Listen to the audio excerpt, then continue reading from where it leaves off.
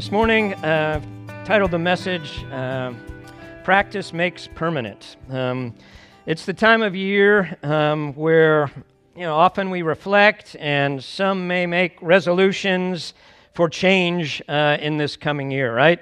It's resolutions for exercise, so if you're part of a health club, you'll see the January boom. They usually last about 2 to 3 weeks. By the end of January, usually things taper off once again. We may make, I'm going to eat healthy this year, and that lasts maybe for a little while until, the large piece of carrot cake is there, and you're just like, oh, that tasted so good. I know I shouldn't have a second, but, it's carrot cake, so it's kind of healthy. So I'll have a second or third or whatever there. Or you're looking towards the future and your career goals, and you're saying, okay, this is what I'm going to do to enhance my future with whatever organization you may be working for, or if you're self-employed on your own. It's time of year where we say, this is the year where I'm going to learn that instrument, or I'm going to become more fluent in that language, and that all those are good things to move towards. But the reality is, most of that, oftentimes, by mid-year is kind of, maybe next year that'll be a good thing to hope for. And even scriptures recognize this. In Philippians, Paul says, I'm forgetting what lies behind and I'm pressing on towards what's ahead. And then my question is, well, what is Paul pressing on towards? What is that thing that motivated him to change? And I'm going to read a few verses. And this morning, we're going to be talking about kind of a preliminary view of some of these practices that hopefully will help us transform. And we began this last year, and we started and we looked at two practices as we're looking at Jesus and saying what were the things that he actually did in his life that seemed to be transformational for him. Because I think a lot of us, we come to Christ, and the gospel in our country is often presented as, okay, this is your ticket to heaven. Pray this prayer, say this thing, and you're good to go. You got your ticket to heaven. And then it's kind of like, okay, moving on to the next person. And it's like, okay, what do we do in the meantime? I've got my ticket to heaven, but, okay, I guess I can just do what I want to do at this point in time. And that's where a lot of people live, that I got my ticket to heaven, so that's okay. And it's like, okay, I very much believe that we are saved by grace through faith, that it is that one moment where God regenerates us. We're called reborn or born from above, where his Spirit takes up residence in us when we acknowledge our need for God and acknowledge that Christ is the way. But I think that's just part of what the gospel is. And I've been recognizing this as I go through Matthew, and as we go through Matthew, it says Jesus was preaching the gospel of the kingdom. And I'm thinking about that, and it's like, okay, Jesus is preaching the gospel, and he has not yet died and been resurrected. So what was the good news that he was preaching? He was preaching the good news that, okay, the kingdom is coming. And the kingdom is here now because I am the king. And all of that is the good news. We're part of this amazing story that began all the way in the garden. And because of our own individual desire to do what we want, we live in a fallen, broken world, but God wants to restore that world. And the amazing thing as you look through the Old Testament, it's story after story of failure.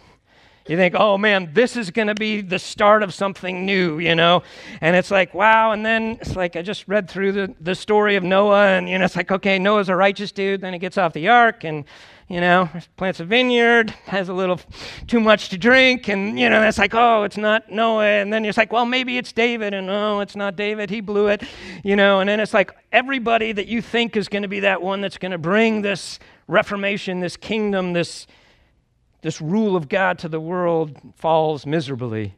But then you get to Christ. And Matthew presents Christ as he is the one that is here to bring the kingdom. And he's calling us, when we embrace him in trust and faith, to live beginning now as citizens of the kingdom. This is eternal life, that they may know you, the only true God, and Jesus Christ whom you sent. And we hear eternal life, and we hear, okay, that's life when I get to heaven. But if you look at Scripture, eternal life, it's that quality of life that belongs to eternity, that belongs to the kingdom. And God is calling us now, all of us as believers, to begin to live an eternal life kind of life. And that's what we've been going through in the Sermon on the Mount. This is what citizens of my kingdom are to look like. I'm calling you to live as changed people in the midst of this world. We see this over and over in the writings of the New Testament. In Romans 8:29, it says, we're predestined to be conformed to the image of his Son. We're not just predestined to, okay, we're going to get to heaven one day, but the process, God's destiny for us as people is to be molded and shaped to become more and more like Jesus, not just then, but beginning now. In Galatians 4:19, Paul says that he's in anguish, like the anguish of childbirth, until Christ is formed in these people. I want to see Christ formed in you. I want the form of Christ to be your form. Obviously, not looking like Christ, but the character of Christ as he walked through this world to be noticeable in your life as well. In 2 Corinthians 3:18, it says, beholding the glory of the Lord, we are being transformed into the same image. What's that image? The glory of the Lord, the image of the Lord, from one degree of glory to another. And so what is Paul saying there is that we are to be transformed into the glory of the Lord, but that's a process. It goes from one degree to the next. So the goal of the gospel is not just forgiveness so we get our ticket to heaven. The goal of the gospel is for us to become little Christ. That's what Christian meant at first. It was a term of derision. It's like, oh, there's the little Christs. And it's like, yeah, that's awesome if we would be derided for being little Christ. And that's, to me, the goal of the gospel. It's much more than just a ticket to heaven, but it's my life transformed in the here and now to live more and more shaped by the image of Christ. And Paul says something radical in Ephesians 4:24. He says this is why we're created. Okay, listen to this. We are created to be like God in true righteousness and holiness. Now we can just blow over that. It's like, oh yeah, that sounds pious. But we are created to be like God. We are created in the image of God, and because of the fall and the brokenness of our lives and the world, that image is tarnished. But when God comes into our lives by the Holy Spirit, when we trust Christ, he begins this process of restoration of our hearts so that that image of God, so that we become like God. Obviously not in all of God's attributes, but in those character attributes that God wants us to reflect, where he says here, true righteousness and holiness. When you hear those words, how do they impact you? Does it sound like, that's a church cliche, sounds great, but, you're not living in my world. I've got to walk through this life. I've got coworkers that are pain in a particular area of my body and other people that are just challenging to live with. You don't know what my household is like, what my neighbors are like. I can't live like this. Or maybe it's a lofty goal that you have maybe once or twice before said, this year I'm going to be like Jesus. And you crank it up and you're just like, okay, I'm going to do this. And then, like many other good notions, you realize that your will and your effort lasts for a little while, but not too long. And as I look out at our culture and as I've looked at my own life as well, I realize how often formative our culture is in shaping my desires, my character, who I am, a lot more than I'll often recognize, In Romans 12, Paul says, don't be conformed to this world. And we live in a world that is constantly pouring messages into us, forming us, shaping us, conforming us to say, you know where life is found? Life is found in that next relationship. That's where life is found. Or life is found in that next step up on the ladder. Or life is found in that next house, or next car, or next designer kitchen, or next awesome experience as you go hang gliding off the Alps, or what. There's life that's out there, and that's where you're going to find life. And we live in a time where, and this is kind of unique in history, that for the first time, anything that a human being feels, we can't say that's bad, because that would be repressing that person, right? All throughout history, regardless of your culture, humans have realized, there's certain desires that I have that are good, and then there's other desires in me that are not so good. And I need not to focus on those desires, but we're living in a day and age where, man, everything has got to feel good, and if it feels good, and as long as it, quote, doesn't harm anybody else, I'm all for it. And to me, that's the forming of our culture. And so when we approach Christianity, I think we feel, okay, I've come to Christ, and then I just need to be changed, right? Jesus, change me, right? I want to be transformed while binging on Netflix. Okay, that's how I want my transformation to take place. But as you look in scriptures, you recognize that transformation often requires effort on our part. And oftentimes, as Protestants hear that word effort, it's like, whoa, he's moving into legalism. We're not saved by works, we're saved by grace. And I'm not talking about what makes us acceptable to God. I'm talking about this process of our becoming more like Christ. And in that process, we are called to participate. And so, to me, what I want to look at this morning is what brings about kind of permanent, lasting transformation in our lives. And the first point I want to make is that lasting or permanent transformation takes time. And this is not something that in our instant culture we are likely to hear very much. This is a book by Dallas Willard called The Spirit of the Disciplines. I'd highly recommend it. It's a really old book from like 1988. Read this when I was a baby believer.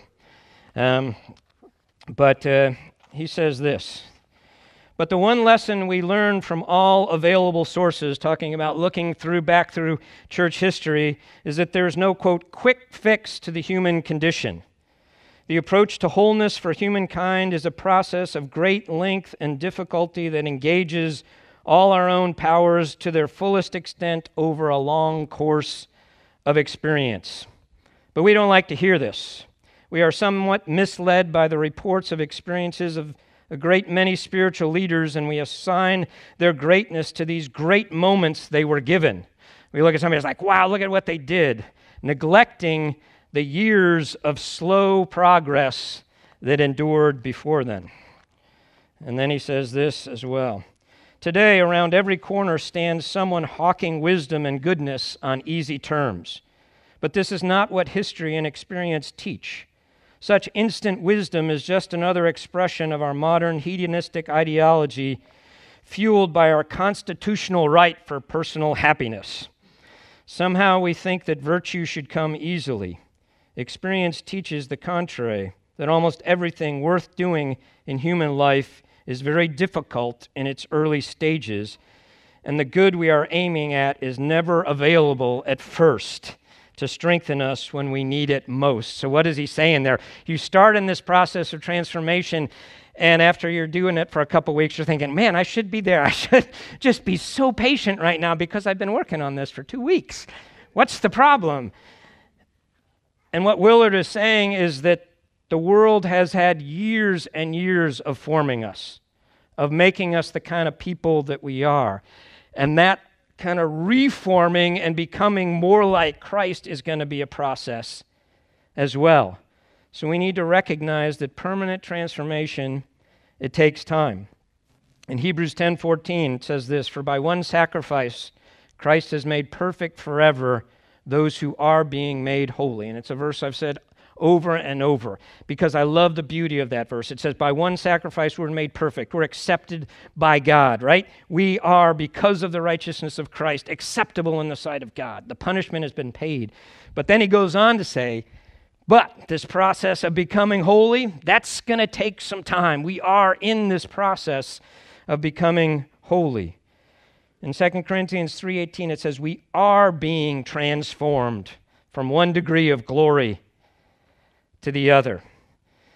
In 1 Timothy 4:15, Paul's talking to his young protege, and he says, let everybody see your progress. So what's the point there? The point is Timothy is here, and in 2 years, Paul's hoping he's here, and he wants that to be evident to everybody. So the reality is we're all in this process of becoming more like Christ. And we need to recognize that that process is very rarely instantaneous. I know there are stories out there that somebody comes to Christ and they've had a problem with alcohol or porn or whatever it is that God instantly takes that away. That's wonderful if that happens. But the vast, vast majority of people I talk to, it's not that easy, right? It's a slug. It's a journey. It's a, dang, I hate this about me. Help me. And it stumbles and falls. And the reality is, James says, we all stumble in many ways. And he's talking to believers. So the point is, you come to Christ, recognize that it's going to take some time to work out a lot of the world that has been worked into us. Paul in Philippians says, work out your salvation with fear and trembling, for God is at work within you to will and to do according to his good pleasure. That tension is there. Work it out. He doesn't say earn your salvation, but he says your salvation is there, then begin to work that out and to recognize that I have to participate in this process, and it's going to take some time. And I think we really need to recognize that, because sometimes the enormity of that task is just really daunting. We look at Jesus and we look at how he interacted with others in the world, and we look at our lives and we're like, man, ain't no way I'm ever going to get there. And what this encourages me is like, okay, I don't have to be all the way there right away. Yeah, I'm struggling to love my enemies. And maybe God is saying, okay, let's start with just loving the people close to you. How are you treating your spouse? How are you treating your friends? How are you treating your coworkers, right? Let's begin there, and then we'll begin to work on these other things. But to think, okay, we're going to be able to love our enemies with perfection right away, I don't think is realistic. And the reality is, oftentimes in Scripture, Paul and the writer of Hebrews will use this metaphor. He says, train yourself for godliness, or discipline yourself for godliness. And in Hebrews it says, these people have had their minds trained, to discern good and evil. And that word train there is the word we get gymnasium from. It's like, okay, it's going to take some effort, right? Train yourself for godliness. And godliness, what does that mean? I think that means God-likeness, Christ-likeness. And Paul is saying to Timothy, there's going to be some effort, some training required for this to happen. And we've talked about this before, but if you're planning on running a marathon, maybe you're one of those crazy runner types, even if you're a crazy runner type, you still require months of training to get ready to run a marathon. You just don't get up one morning and say, man, I'm really feeling it. Today I'm going to run a marathon. And if you're like me, you get like 1.5 miles and your knees are hurt and you're like, forget it. This is never going to happen. But training says, okay, maybe you're not in that marathon shape yet, but maybe you can start with, let's run a 1K today. And then there's this process over time of doing things you can do ultimately to do something you can't do. And I think that's this process of spiritual disciplines. It starts small, but it enables us ultimately to be able to do what we cannot do yet, and to recognize that this is a process. C.S. Lewis says, we're all going to arrive at home, at heaven, but when we get there, we're all going to be very dirty after many stumbles and falls. And he said, the only fatal thing is to give up. So if you're in this process and you say, man, I want to be a lot more like Jesus because he is just really compelling. I want to live life like he lived life. I want to be full of love and joy and peace and kind of be unflappable in the midst of everything that goes on in life and respond to people as he responded to people, but I'm not there yet. Don't give up. Recognize that this is a process, but recognize it's going to require your participation in that process. So give yourself some time and give yourself some grace as you walk this process out. And another thing, give some grace to your brothers and sisters in Christ as well. I'm seeing this pattern in the church, and I don't know if it's social media driven, but if anybody ever makes a mistake or they say something that's not quite in line with exactly what you believe, man, it's just like, guns blazing, just taking that person down, and it's like without ever talking to them, it's like, no, we need to recognize that, okay, we're all in this becoming more Christ-like process. And so what does that mean? That none of us are there yet, right? Remember Paul and Barnabas? They're going on a missionary journey. They bring John Mark along. All right, John Mark, he bails, and so next time they go, I was like, I don't want this guy with us, you know? And Paul goes on, and Barnabas and John Mark go another way, and it's like, okay, they're not quite where they need to be yet, right? But I love it. At the end, Paul says, hey, send me John Mark because he's really necessary for me in my ministry. So that process of transformation, we even see it in the apostles. Paul had to call out Peter, right? Because he was not eating with the Gentiles anymore. And he says, that's not right, man. And we look at Peter's life, right? And it's like Peter was a mess, constantly putting his foot in his mouth, denies Christ 3 times, right? When he said, oh, everybody else may bail on you, Jesus, but I'm your man. And then Jesus is like, oh, really? Tonight, 3 times you're going to bail on me. You're going to deny that you even know me.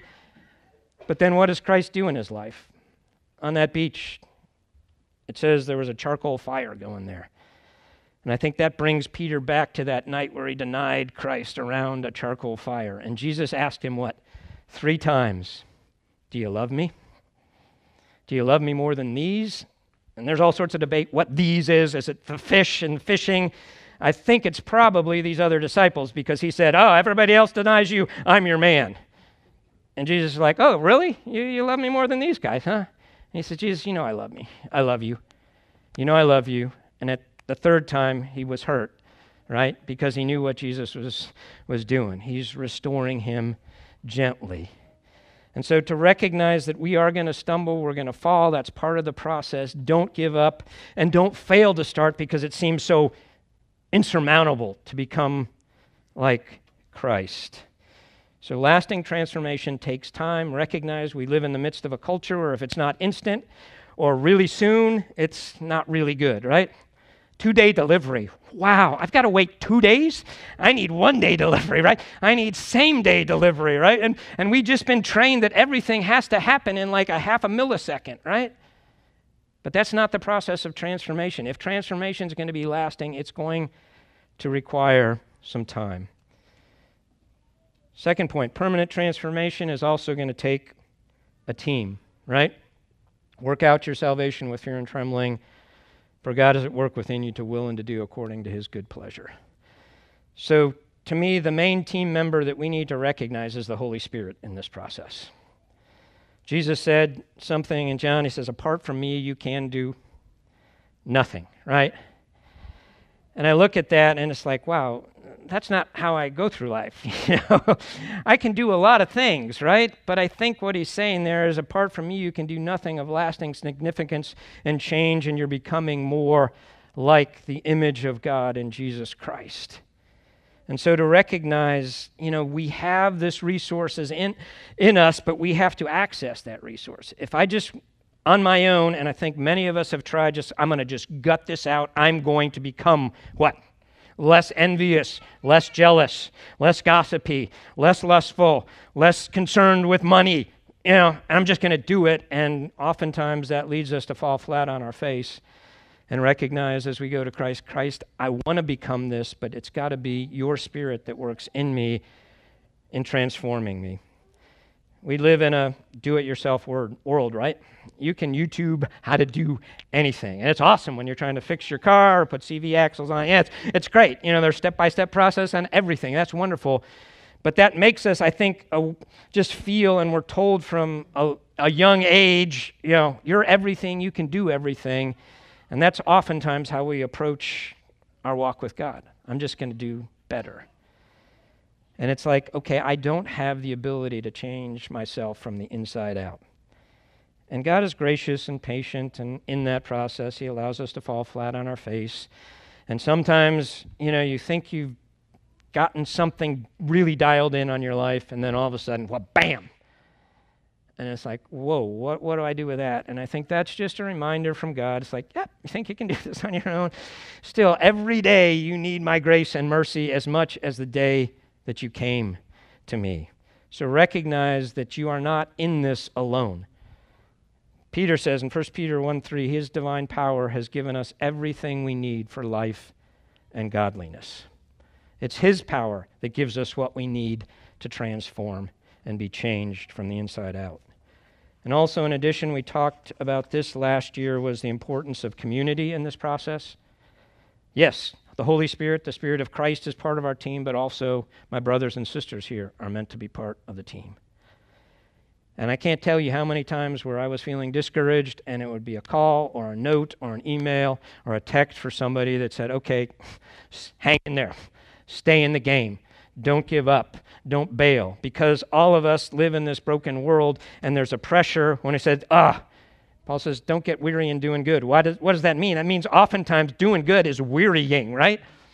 We do good and we expect, attaboy, great job, and you hear nothing, and you're like, I don't even know if I want to do this anymore. It's like, okay, why am I doing this? Maybe that helps me look at my motives, but also to recognize that an encouraging word from one of our brothers and sisters is really, really significant and important in keeping us in this game, promoting and moving us towards permanent transformation of our lives. And then lasting transformation or permanent transformation, it's going to take determined effort on our part. And this is the part we don't like as believers, right?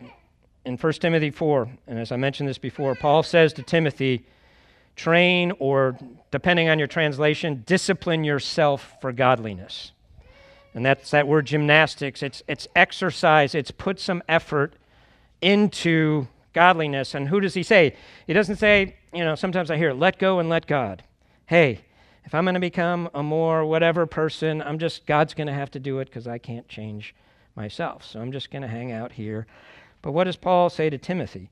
Train yourself for godliness. So there's something that he's calling Timothy to do himself, to train himself to become more Christ-like, to become formed more into the image of Jesus Christ. Someone has said, without God, we can't. But without us, he won't. God wants us to participate in this process of transformation. And if you look at this, to me, it's like effort God's part, effort my part, maybe effort God's part, 98%, effort my part, 2%. But the reality is God wants that 2%. And he's not going to change me against my will, right? I'm going to need to invest in this process to discipline myself. And I think we recognize this in every area of life, right? Other than sometimes the spiritual life. Because if you're going to learn an instrument, you recognize, man, there's a lot of times just playing scales, up and down, memorizing them, all different, or if you're practicing to be an artist, it's going to require a lot of practice, determination, effort. If you're going to be a great athlete, it's going to take effort. If you're going to be a great pilot, it's going to take investment mentally and physically, learning all. And we recognize all of those things. It's not just going to happen to us, right? But somehow we often think that in the Christian life, we should just kick back and God should just make us holy over time. But the reality is, unless we're willing to participate in that, I don't think there's going to be transformation. The author of Hebrews says, by this time, y'all should be chewing on steaks, but you need a bottle. So the point is that they were not availing themselves of what was necessary to grow and to be transformed. And the author of Hebrews lays it right on there. It's like, okay, you had some role in this. And so what do we need to do to discipline ourselves or to train ourselves for godliness? And that's the challenge, right? How do I become like Christ? What things am I to do with life? In Galatians 6:8, Paul says this, he who sows to his own flesh will reap corruption, but he who sows to the Spirit will from the Spirit reap eternal life. And it's it's a farming metaphor, right? So you can sow to your flesh, the things that you want to do. If you want to do all that you want to do all the time, okay, that's a way of living, but Paul says that's ultimately going to result in destruction in your life. And I think for many of us, we've gone down that path and we've tasted a little bit of that, and it's like, okay, that's true, that's right. But then he says, if you sow to the Spirit, you're going to reap eternal life. And again, it's not life just at the end, but it's that presence of Christ's life in my life right now. And I need to sow to the Spirit. And it's the idea of placing myself, I'm sowing, and then I'm not responsible for the growth, but I am responsible for the sowing. So what is that sowing? What is the gymnasium? I think, and as we've talked about this as elders, it's a lot of what they call spiritual disciplines, the classic practices of Christianity.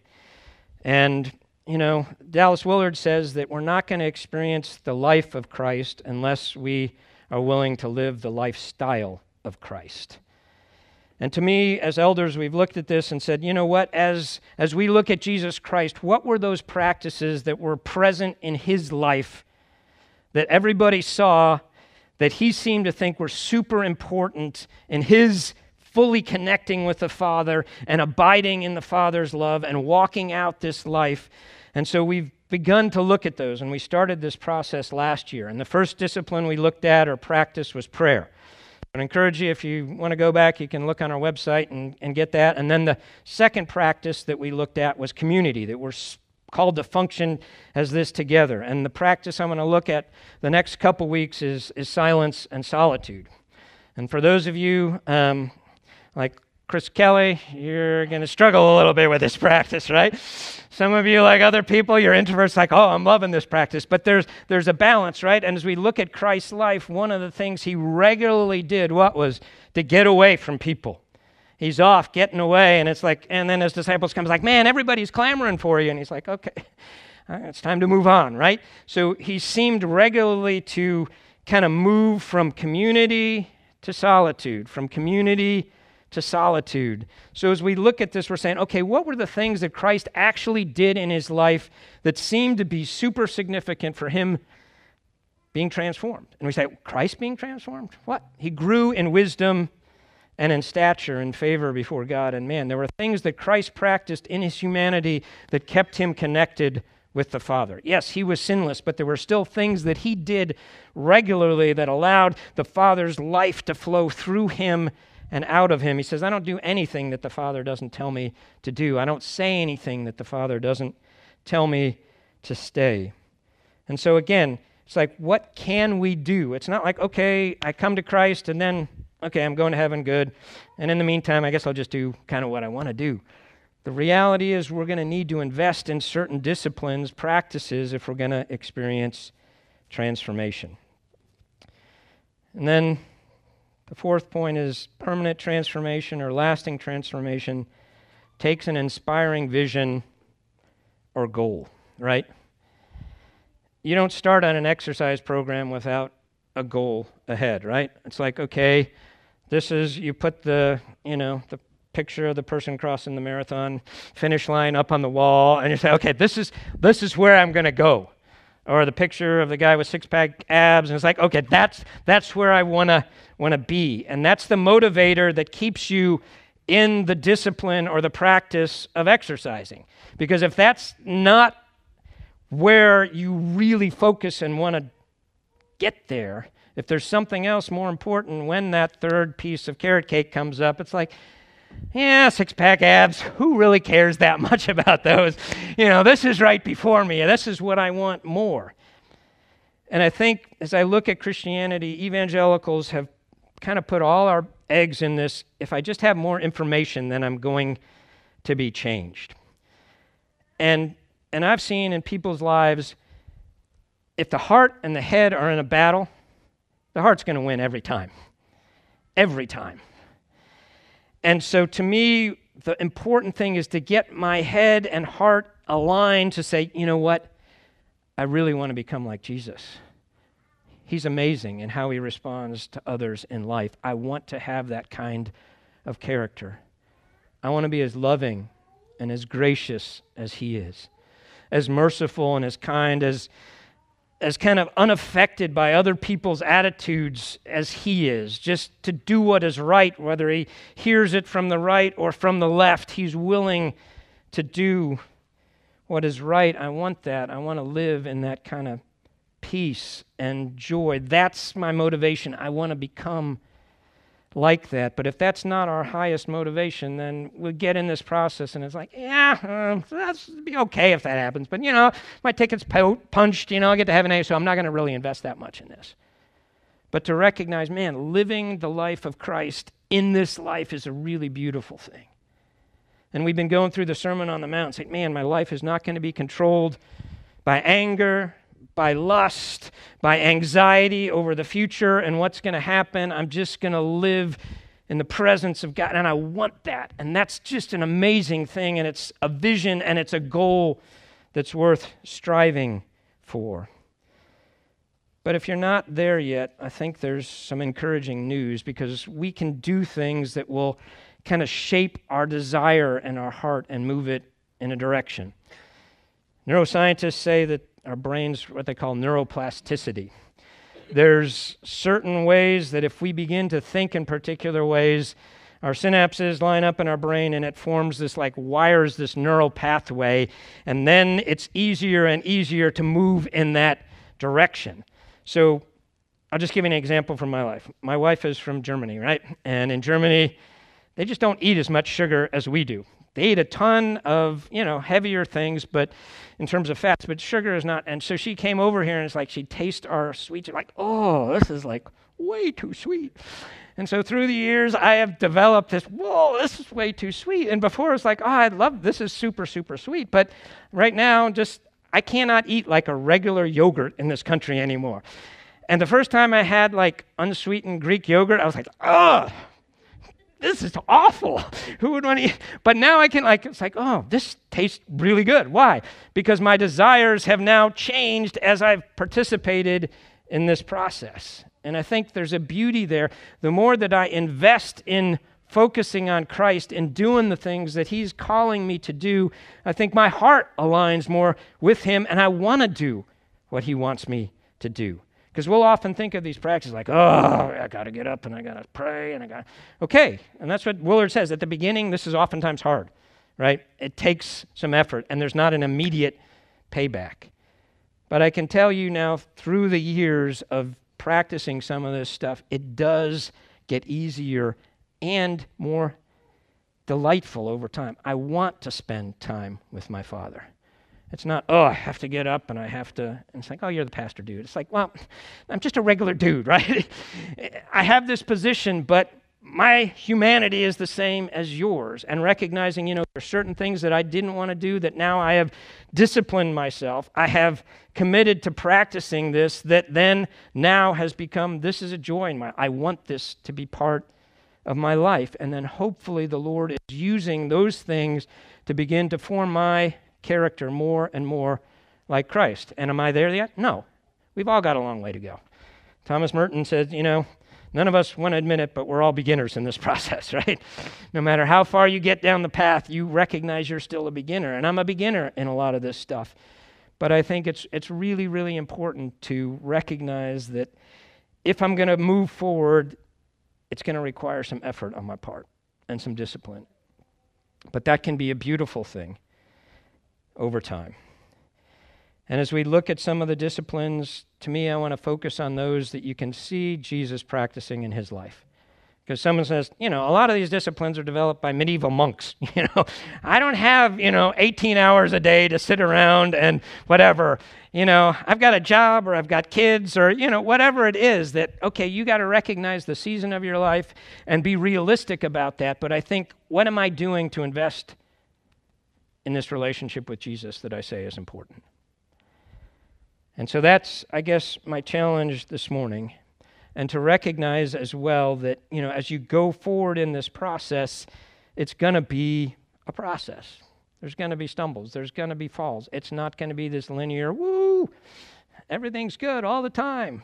No.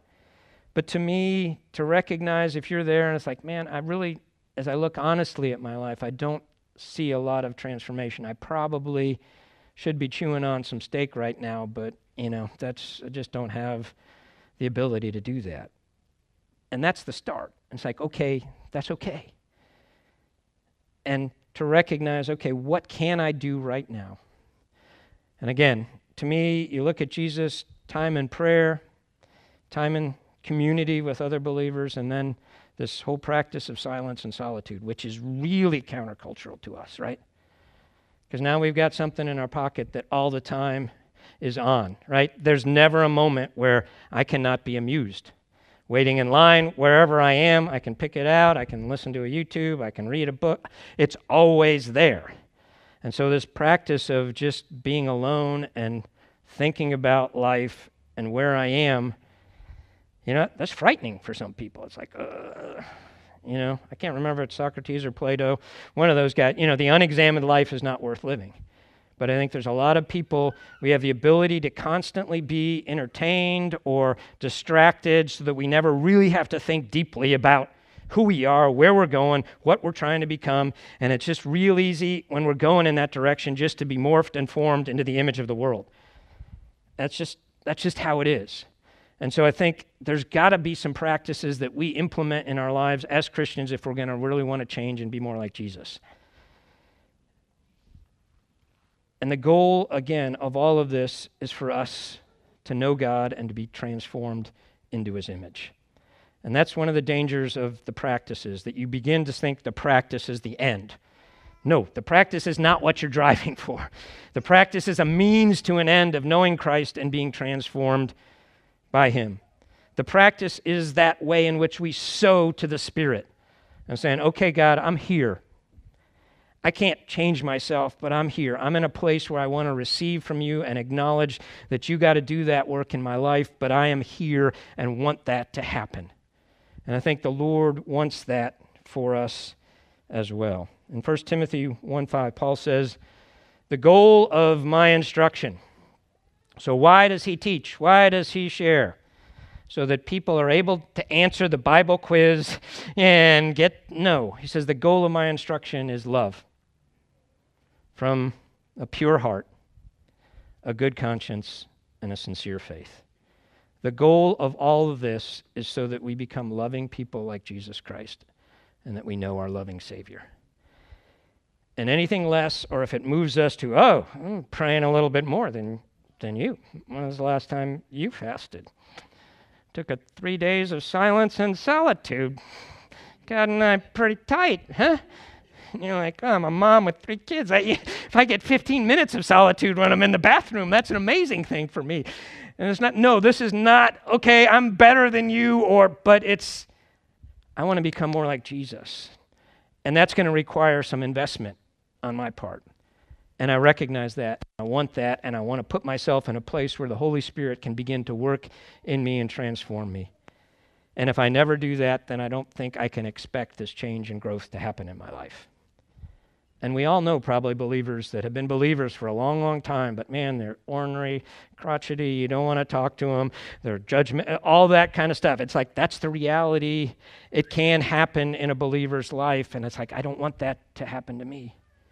Jesus, you're beautiful, and I want to be more like you, and I want to invest what I can to become like that. So that's why we're focusing periodically in the church on these ancient practices of Jesus. And again, it runs counter to our culture where we want everything quickly and we want it without any effort. And, especially in the Protestant world, it's like, no, this is smacks of legalism and works. I'm not talking about that. I'm talking about what we're doing to invest to be changed by the Holy Spirit. Are we giving him space in our life for that to happen? So that's what we're going to be talking about the next couple weeks. And again, I'd encourage you, if you want to go back and listen to some of the stuff that we talked about with prayer and community, it's just really important because Jesus doesn't want us to stay babes. He wants us to grow up. And I think we're living in the midst of a culture that looks at Christianity and says, it's not transformative. I see them, they're just the same as everybody else. And I think part of that is because what we're being taught is, you got your ticket, you're good, just don't worry about how you live your life. And to me, to trust Christ means that I'm trusting him in this moment, not just for what's ahead. And to recognize, he's calling me to this beautiful life now, not just then. He wants to transform me now so that I'm his ambassador and represent him well to those people around me in life right now. And to me, that's an awesome vision and goal for my life. That's the picture on the wall that keeps me, I don't want to do any sit-ups. It's like, okay, no, this is what I want to be like. And I'm not there yet, but with God's help, I can get there, and with the help of my brothers and sisters. So let's be a body that pushes in. Let's be God's gymnasium here. Not where it's a grudging effort, but where that's like, okay, this is what I want, and I'm willing to invest in something that's significant and important. Let's pray.